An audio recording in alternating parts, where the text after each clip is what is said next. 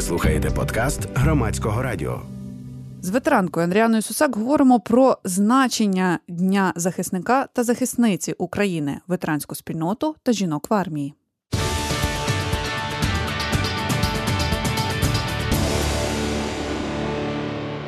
Це формулювання, те, що це День захисника і захисниці, офіційно стало назвою свята в цьому році. Що ви думаєте про це? Я позитивно відношусь до формулювання День захисника і захисниці. Чому? Тому що, окрім того, що декому можуть подобатись фемінітиви, декому ні, але це показує видимість жінок, які захищали країну, а це зараз 19 тисяч, більше 19 тисяч учасниць бойових дій. І, по-друге, я позитивно відношусь через те, що я бачу, що сьогодні вже менша кількість реклами порівняно з минулим роком. Привітаємо мужчин, подаруємо їм там шкарпетки чи ящик пива, тому що минулого року це ще було. І вчора насправді був такий день, коли всі дівчата там жіночого ветеранського руху ходили по школах і спілкувалися з дітками. Я думаю, що це дуже добре. Рівно рік назад ви в ефірі Громадського радіо говорили про те, що ви ходите до шкіл, розказуєте дітям про героїв та героїнь. Як із цим було протягом цього року? Чи онлайн ви розказували? То розкажіть. Ми цього року, насправді цього року дуже класно було, що вчителі і школи самі звернулися і писали нам на сторінку жіночого ветеранського руху, чи можна запросити на відкритий урок. І навіть не було там ресурсів, там шукали, хто може по Києву піти чи в інших містах. І менше було вже ось цієї вакханалії з батьківськими чатами, давайте привітаємо хлопчиків, тому що люди повинні усвідомлювати, що це за свято, що це не День хлопчиків, що це День тих людей, які захищають чи захищали Україну. І дівчата просто, хто міг, хто собі дозволяв, одягали форму і разом зі своїми побратимами ходили і спілкувалися з дітьми. Діти задають дуже цікаві питання, дітям це все цікаво. А от, власне, які запитання ставлять діти? Діти, буває, насправді, на жаль, є і питання, а чи в нас іде війна і хто на нас напав, це, я так розумію, що відповідальність батьків і вчителів пояснювати дітям, що в нас іде російсько-українська війна, але бувають смішні запитання, тобто дітям цікаво якесь там, а як там відірвали ногу, чи можна її приклеїти, чи стріляли ви, чи кидали ви гранати, чи вбивали ви. Такі діти ж, вони ж свідомі, вони відкриті, вони не соромляться задавати питання. Тому для жінкам особливо, а як ви милися, такі дитячі питання.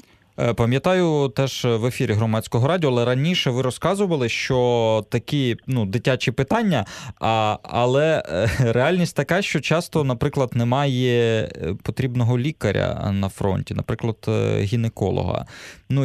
Часом немає води, щоб кілька днів, коли маєш місячні і сидиш десь в полі і просто мусиш користуватися виключно вологими серветками. Розкажіть про це. Це реалії війни. До сих пір у нас сектор безпеки і оборони, якщо ми говоримо про Збройні Сили України, він не укомплектований гінекологами.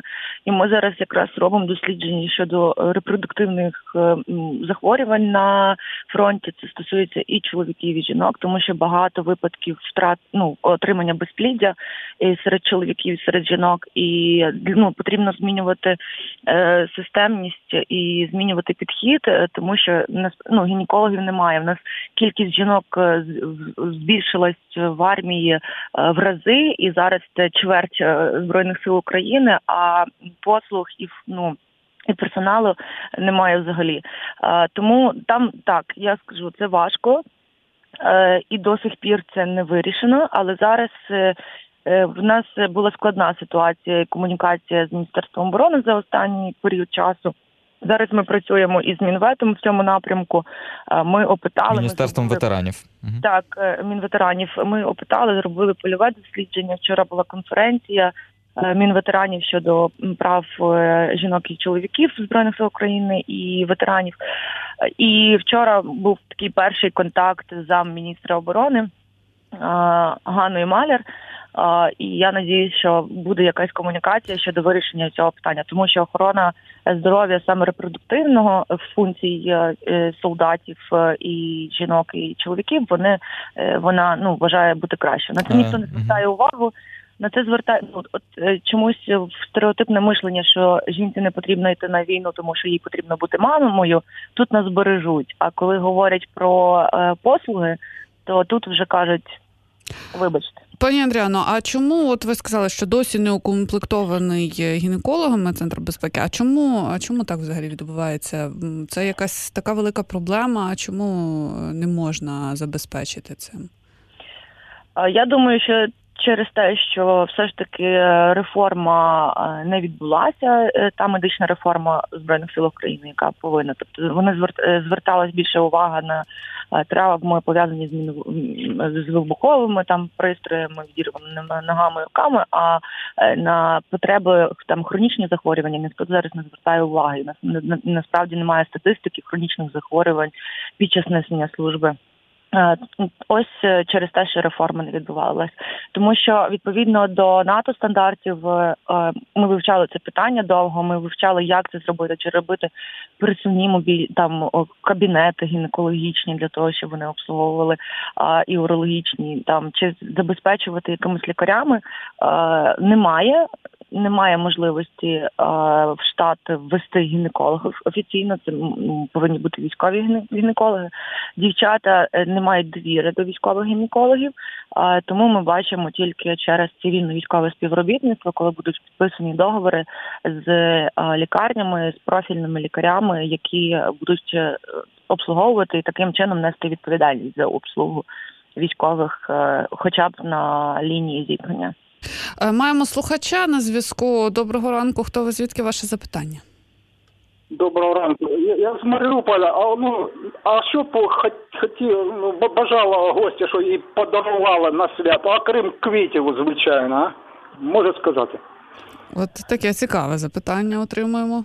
Гостя побажала собі, щоб в цей день було більше, щоб цивільні мали сміливість підійти до захисників і захисниць, покласти долоні до серця і сказати дякую вам за вашу службу. Мені більше нічого не потрібно. Тобто Дякую. Відчуваєте, так, брак такої якоїсь підтримки? Брак поваги, особливо останнім часом, коли і частково вороже медіа розігнало, що хто ветерани і появлялися в просторі медійному не з хорошої сторони. Зараз хочеться, щоб ця культура просто пошани і поваги була, і насправді більше нічого не потрібно. Я би хотів ще поговорити в контексті того, що це свято захисника і захисниці. Ви розказували про будні та про жіночі будні в армії, і мене насправді зацікавила і здивувала, і шокувала історія про те, що існує така посада, як польова жінка. Ви це розказували звання, польова жінка. Ви це розказували 2 роки назад. Йдеться про жінок, які мусять бути коханками командирів.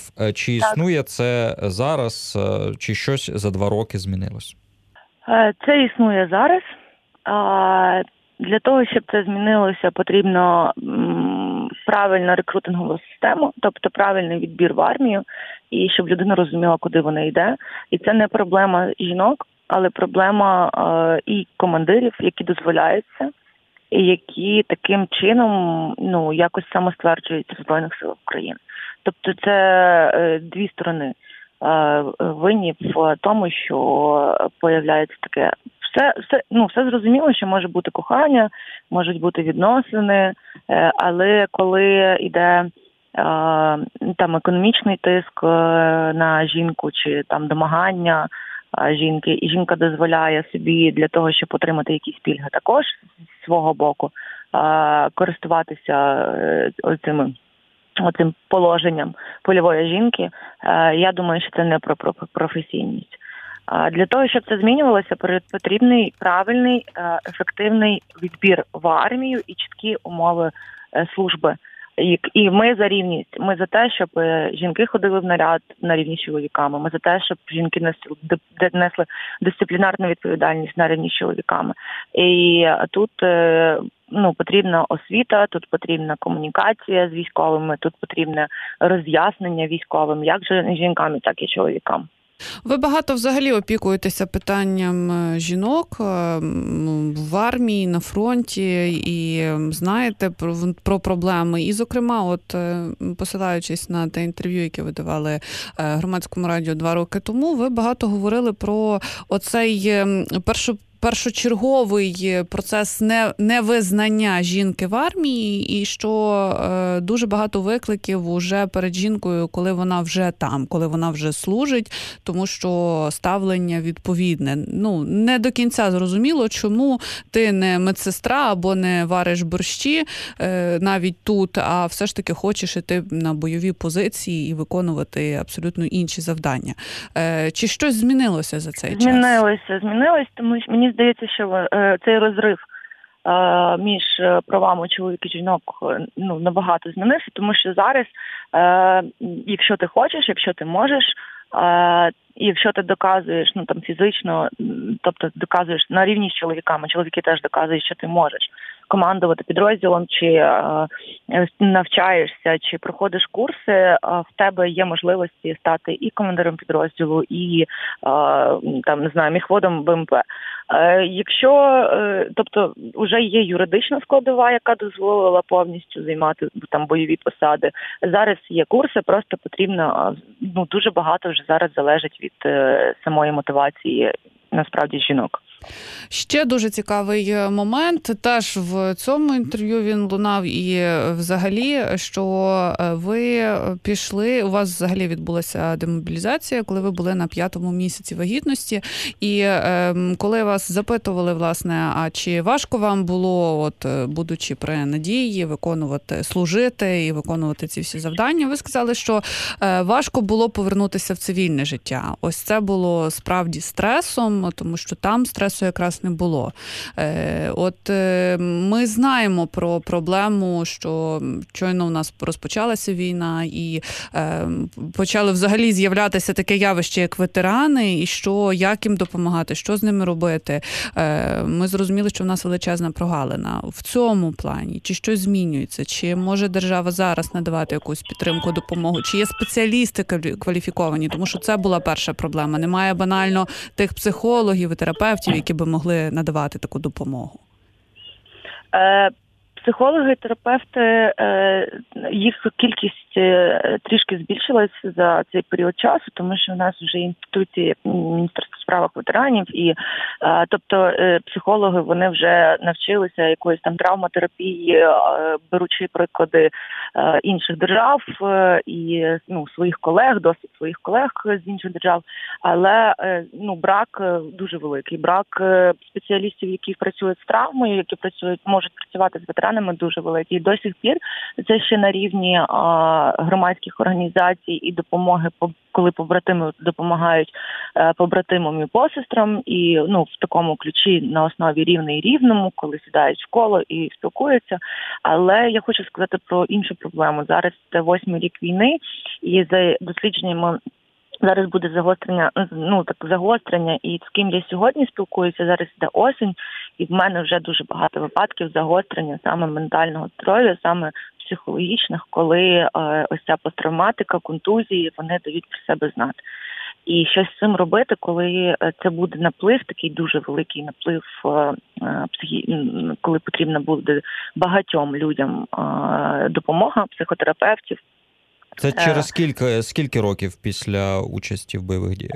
В Америці вони говорять про 7-8 років, от якраз у нас почалося. У них там суїциди почалися в такий період часу, і у нас почалося. Зараз працюють всі громадські організації, вони працюють над створенням програм. Чи можу я сказати, що на національному рівні вже все вирішено? Ні, не вирішено, тому що не залучено основного гравця, там, наприклад, МОЗ, Міністерство охорони здоров'я, ми не чуємо від них якихось реабілітаційних програм для ветеранів на рівні там первинної медичної допомоги. Чи ми знаємо про ветеранів і ветеранок, які знаходяться не в Києві, а в селах, де важкодоступних місцях, тобто їх потрібно шукати, і що з ними там відбувається. Це теж інше питання. На національному рівні немає. І якщо говорити, то зараз це громадський сектор частково закривають ветеранські госпіталі, і там психотерапевти, які навчилися цій травматерапії чи працюють з ветеранами. Але проблема є, і вона буде, і потрібно над цим працювати системно. Пані Андріано, ми вам дякуємо в першу чергу за службу і вітаємо вас з цим професійним святом. Дуже вам дякуємо. Андріана Сусак, ветеранка. Ми говорили на таку важливу і суперцікаву тему. Обов'язково переслухайте цю розмову, тому що багато важливого сказано. І знову ж таки, можливість подумати і переосмислити щось, вона завжди є в нас. Ви слухали подкаст Громадського радіо.